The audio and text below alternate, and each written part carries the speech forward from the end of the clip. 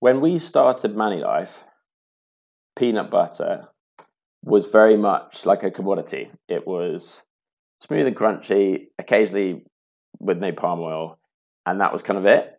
And no one really spoke about provenance, no one really spoke about roast, no one really spoke about the process, and it didn't really appear to be very considered.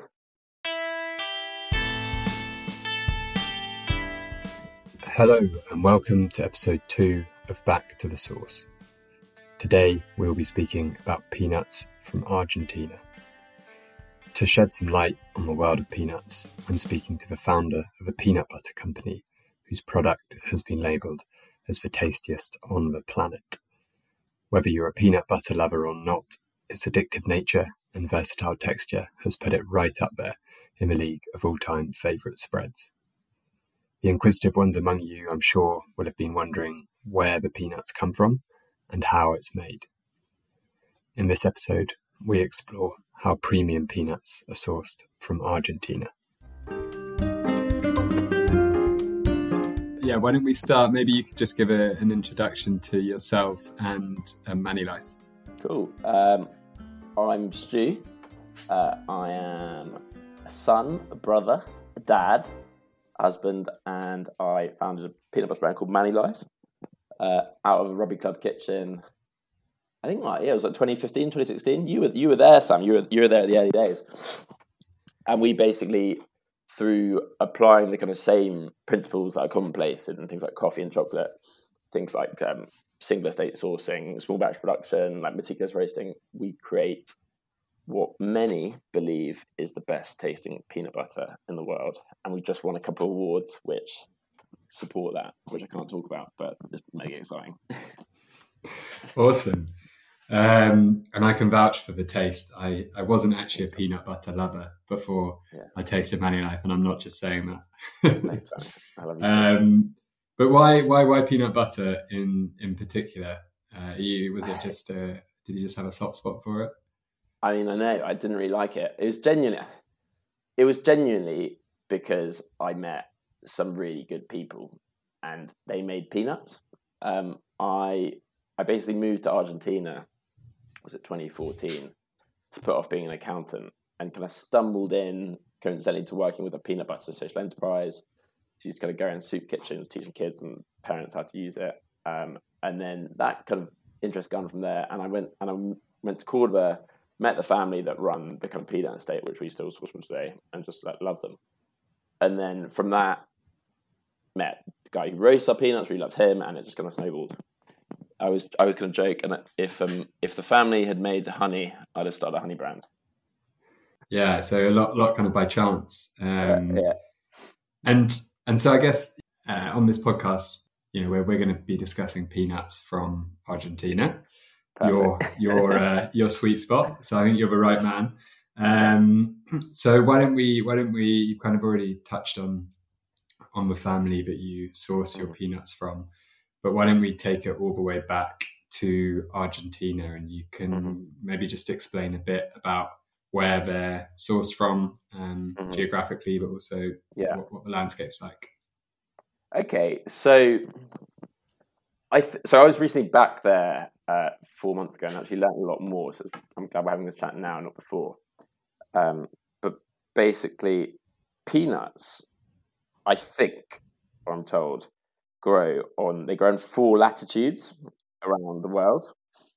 I don't know anything about the northern latitudes because we source from the south, but the latitudes are basically Cordoba and Salta. And if you follow those around the world, you kind of get where peanuts grow elsewhere. So South Africa, I think Botswana, a couple places in Australia. And the landscape in Cordoba is it's just super, super, super flat.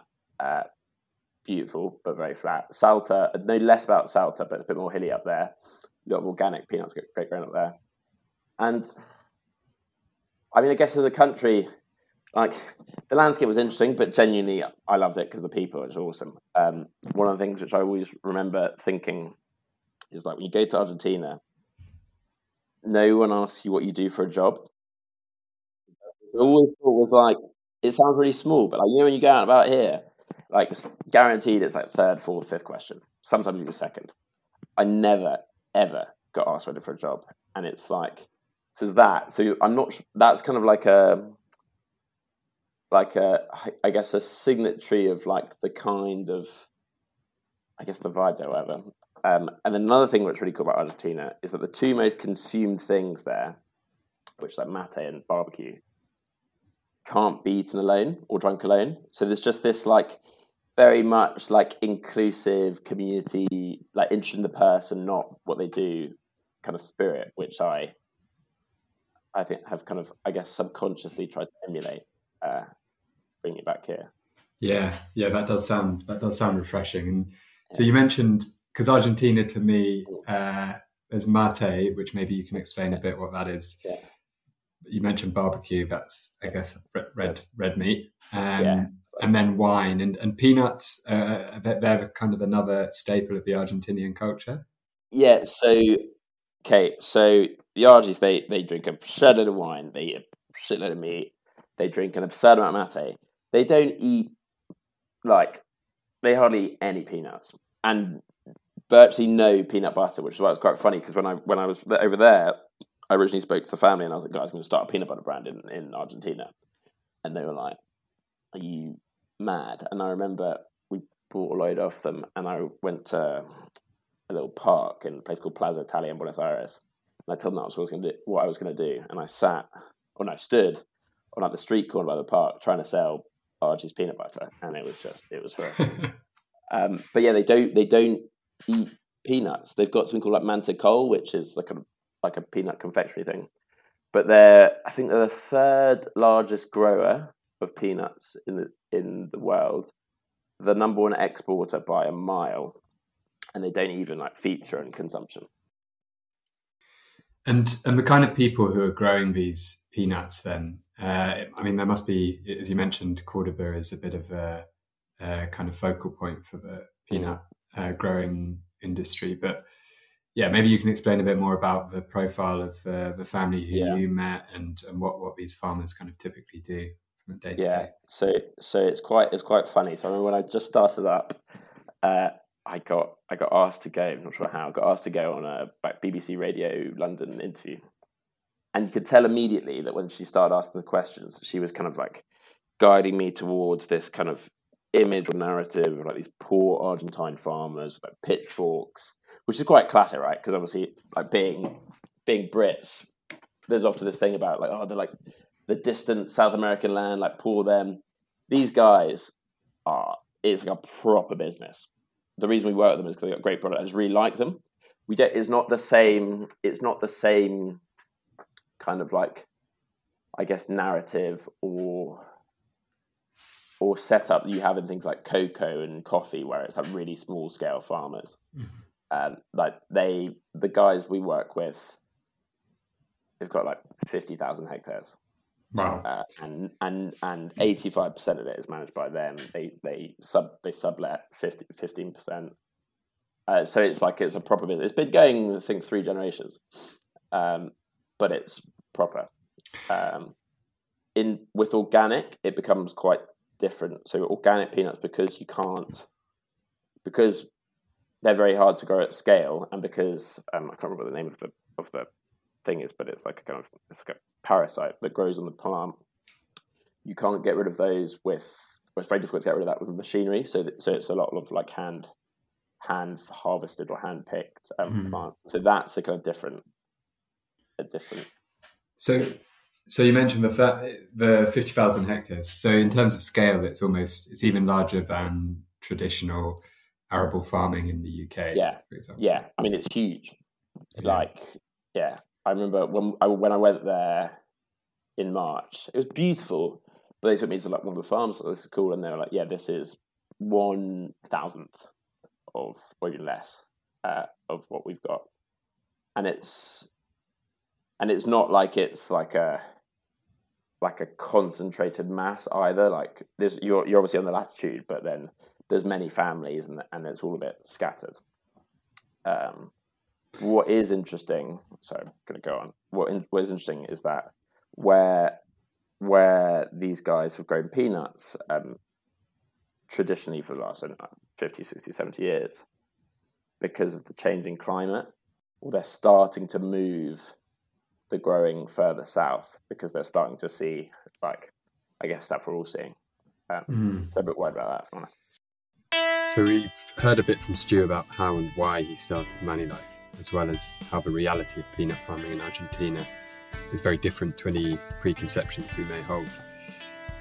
And I think understanding the reality of where our goods come from is one of the most important steps to understanding why food prices are increasing on supermarket shelves, for example. Stu will go on to discuss this a bit more later on in the podcast, and it's definitely something we want to delve into in each episode where possible as part of Back to the Source. Next up, he's going to tell us a bit about how the peanut butter is actually made, and he'll be tracking it from the peanut belt in Argentina all the way across the Atlantic to the supermarket shelves here in the UK. So the harvesting process with organic peanuts is manual. The harvesting process with non-organic, which is like the bulk of the market, is somewhat mechanical. So I should know how many people they employ. I think it's only a couple of thousand. But I'm not sure whether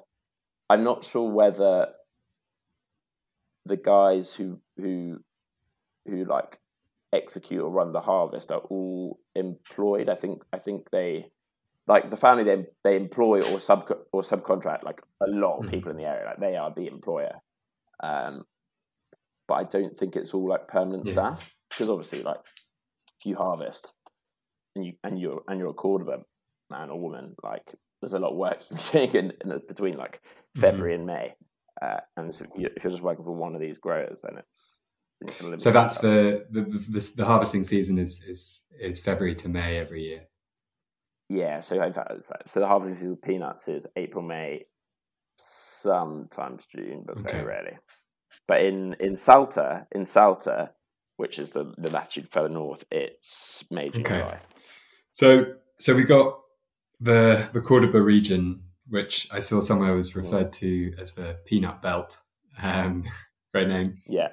Exactly, and so we've got Cordoba region, and it's predominantly large scale farming, like the family who Manilife source their peanuts from. Do Manilife source kind of conventional peanuts as well as organic, or do you just do one or the other? So we source, like, this is obviously cliche, we source the highest grade of peanut that you can possibly buy. So it's like Cordoba is up there. They're then categorized into sizes, and we buy, like, I guess the most premium size called 3842s. You then also categorize into wholes and splits. Wholes are more like considered more premium or better quality, so we buy wholes, and then they're also blanched. So that's the kind of quality side, and then we also buy a type called high oleic, which has become very popular in the last few years. But it's a peanut that has like a more like a healthier fat profile, and they've become quite trendy in there, and it tastes better, lasts for longer, etc. So that's our like standard supply, and it was quite funny because when I first met this family and I told them what I was going to do, and I asked them that I wanted to source the best they possibly grew, and they kind of laughed and they said, like, "So you're making peanut butter? Why don't you just buy like these splits like everyone else?" I said no, and then obviously, like, since then they've kind of seen how we're doing, and now I think they now try and sell better peanuts to all the peanut butter producers. But yeah, it's interesting. It's similar to coffee, right? Like you've got origins, you've got grades, and you've got like subgrades. And so maybe give us a bit of a flavour of what happens once the peanuts leave the farm, and start making their way over here to the UK. So okay, I was just there recently, so I'm going to kind of take you through the process. So taken out the ground, they're then left to lie on the ground for between like 10 and 12 days, where they're dried out. They're then taken to like a central kind of processing site, which is owned by the family, so which is quite distinct because in other countries the processing and the growing is kind of separate. So taking they're cleaned and I'll send you a picture actually. They're stored in these like absolutely enormous silos. Like it's like nothing you've ever seen. Like there's like literally mountains of peanuts. I'll send you a picture. Stored there for I think like a few days, few weeks. They're then put into processing. So like cleaned, deshelled, blanched, etc. Then put in these big 12, 50 kilo tote bags. We contract from the family. We used to call DDP. So they have shippers and it's pretty basic. Right? They put the 12, 50 kilo tote bags in full containers, and they ship them across the Atlantic over the equator. Lands in London Gateway, then go to our roastery. They're roasted. They go to our blending site. The blenders put in a jar, and sounds a lot more simple than it is, but they are. Yeah, no, I can imagine it's very much not that simple. But yeah. So you said they get shipped over and they land at London Gateway and then go to your roastery. Yeah. Which was an absolute nightmare during COVID and still a little bit because there was just ships backed up everywhere, and that was one of you asked about challenges. That was the big one. The roastery. Tell me a bit about how that works. So again, someone I met very early on, like just absolutely love them. Both the guy that runs it and all his team. We use conveyor ovens. So similar to it's similar to lots of kind of scaled up roasting, but it's continuous process. Peanuts go in one end. The big thing is like they have to be leveled out, and goes through at temperatures I can't talk to you about, at times I can't talk to you about, and then comes at the end. And one of the things which a lot of guys do, which we've started doing, is you kill the roast. So whereas previously the nuts would kind of come out of the oven and they would keep cooking under like room temperature, we've now got like it's not a kill step, but it's like they come out, they're cooled immediately, and they stop. So it enables you to be a bit more accurate. And yeah, that's kind of it. Like the roasting is one of the key, similar to coffee, is like the key process that either unveils mass or like accentuates the flavor of the peanut, which obviously you see in the deep roast, which is something we kind of invented a while back. And presumably, or maybe you did, you had this relationship with the roaster from day one, but you mentioned there's a bit of a secret recipe for Manilife, which I'm sure is under lock and key. But how did you get to that point where you were happy with a recipe? We're never really happy, is the truth. Like we're kind of constantly going back and forth, like refining, tightening the parameters. At the beginning, it was kind of, and it's still quite artisan, but at the beginning it was very artisan, and we just like we didn't really have that many quality checks, but I guess me trying it. And kind of experimenting. Whereas now we have like very specific parameters that we measure 5 or 6 times off the line every day.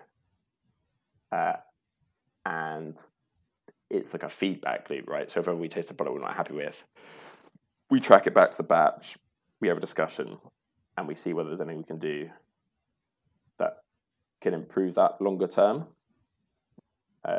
It's very easy when you're doing that kind of stuff to like get lost in like the back and forth and almost like, because a lot of this stuff is kind of random, right? So the way to improve it isn't to like dial into the random. It's to change the process so that the random kind of problems don't happen.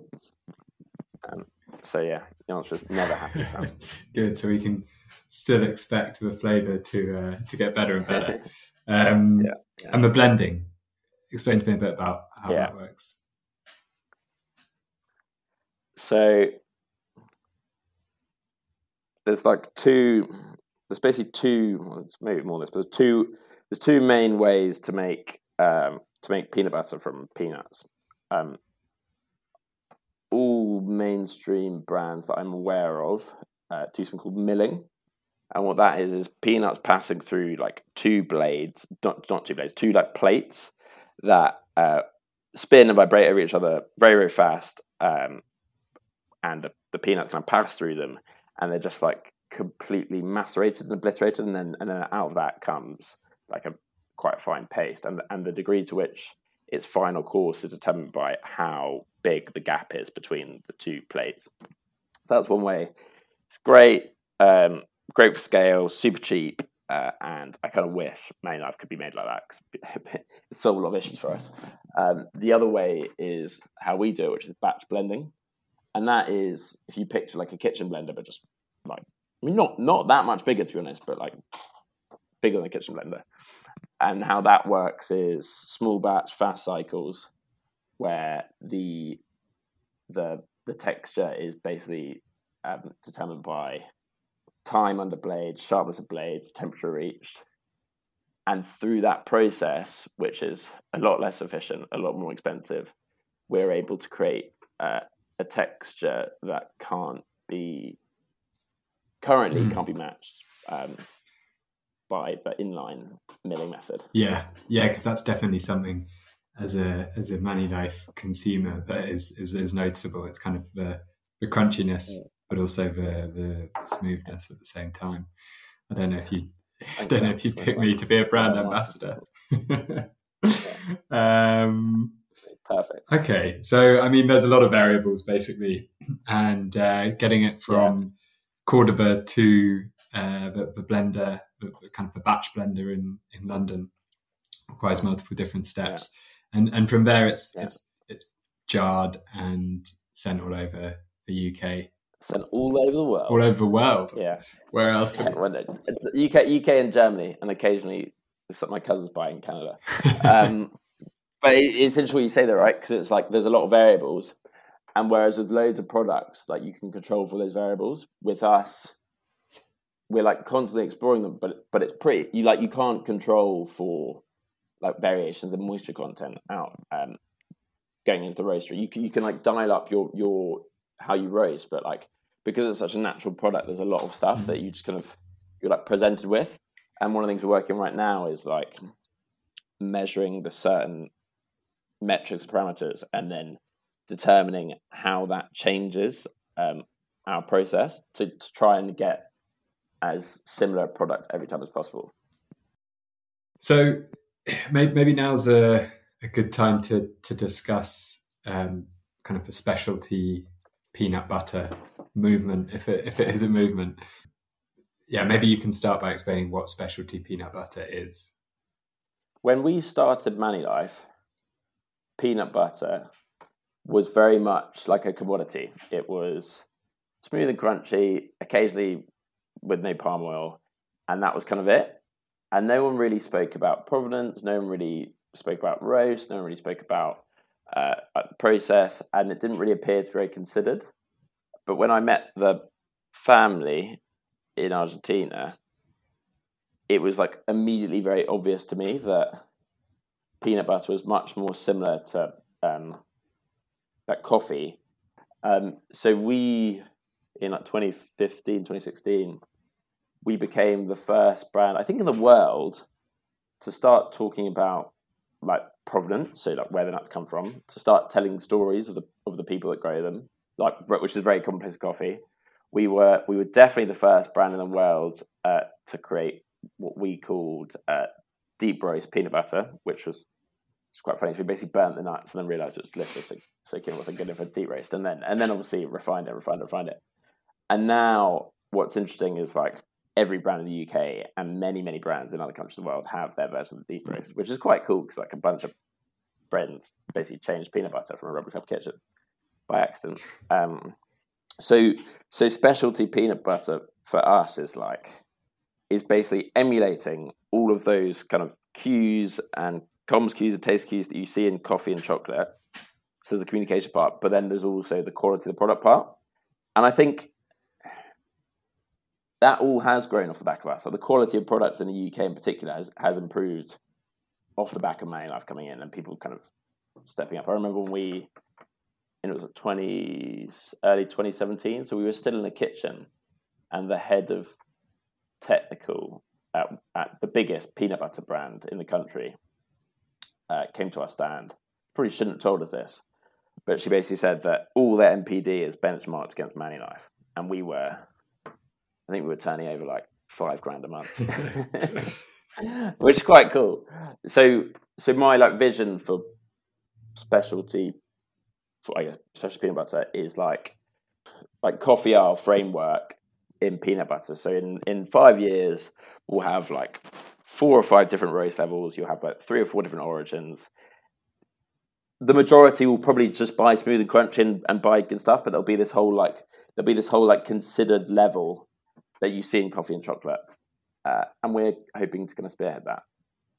Amazing, and I guess what also comes with specialty peanut butter and other specialty products is the price point, right? So Manulife is a lot more expensive than other peanut butter brands, and I guess one comparison that springs to mind is Tony's Chocolonely. You know, their chocolate bars are a lot more expensive as well. Maybe you can tell us a bit about how you get to that price point. Obviously, the batch blending is expensive, the provenance is expensive, the quality is expensive. What else kind of goes into that? I mean, mate, you kind of got it in that. The big thing, so like we buy the best peanut you can buy, so that's already between 15 and 5% more expensive than what our competitors are buying. Roasting, because of our like kind of meticulousness, or not meticulous, like tight standards. A lot of the peanuts that get roasted need to go off to other places because we can't accept them. They don't get wasted. They just go to like less. Don't use the word meticulous. I think it's less meticulous purchases of roasted material. But the big one, and like the huge cost increase, but also I think the biggest kind of driver of quality or distinction is the blending. So like if I'm let's say brand up Pippa Nut. So I'm Pippa Nut, and I want to make 100 tons of peanut butter. They could probably make that in 2 days, 50 tons in one end, 50 tons out the other, and it's just done because their process is in line. Like the same amount of labor is applied to it, similar amount of energy, and so the cost per unit of that 100 tons is like pretty low. For us to make 100 tons of peanut butter, we have to run, let's say our batch 50 kilos. I'm not going to do the maths here, but 50 kilos. So what's that? That's 20 batches to do a ton times 100. We got 2,000 batches, which obviously takes a lot more labor than, if that's the right math. Class. I'll double check that later. A lot more labor, a lot more time, and that's where the cost is, right? Yeah. Okay. Interesting. I wish it was just marketing, and we just made an absolute fortune because we could like tell a story, but it's genuinely a lot more expensive to make. But it does make for more interesting stories and more interesting marketing too. So there we have it, a blow-by-blow account of how the finest peanut butter around is made, all the way from farm to fork. Up next, and the final part of the podcast, Stu is going to tell us a bit about the main challenges facing peanut farmers in Argentina today, and how these compare to the potential challenges facing Manulife and their supply chain partners in general. There are 3 challenges for the growers. So some of them are permanent, and some of them are more kind of short term. So one, which is I think a permanent one, unfortunately, is climate. So I think I said earlier, I definitely said offline, that for the first time in like 30, 40 years, even potentially ever, there was a frost in Córdoba, Argentina in April, which is like peanut growers' nightmare. Because when you take the peanuts out of the ground and you lay them there to dry, like if it rains, it's fine. But if there's a frost, it like crystallizes the sugars in the peanut and makes it taste really bad. So that reduces the yield a lot. So like as that happens more and more, the yield on the crop's going to go down and down, and how these guys are trying to deal with that is that they're buying up land and starting to grow at different latitudes, which is mad, because the peanut belt is basically having its trousers pulled down. So yeah, we're now sagging with the peanut belt. So that's number one. Number two, and I think this is the same everywhere as well, like land rent costs are going up. And obviously that means that either the price of peanuts needs to go up, which it probably should do. Like, I think most food has been subsidized, or especially in the US country, like the food in the UK has been too cheap for too long, which sounds strange, but I think that's true.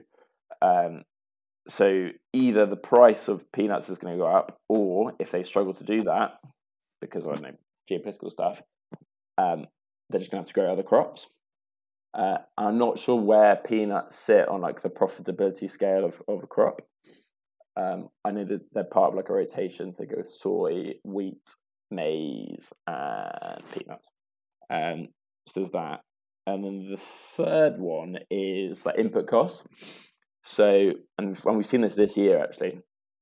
So input costs and input shortages. So there was a massive shortage of diesel in Cordoba around the time of harvest, which meant that like the length of time it took from peanuts coming out of the ground to peanuts going into the silos to get dried was like significantly longer than what it is usually.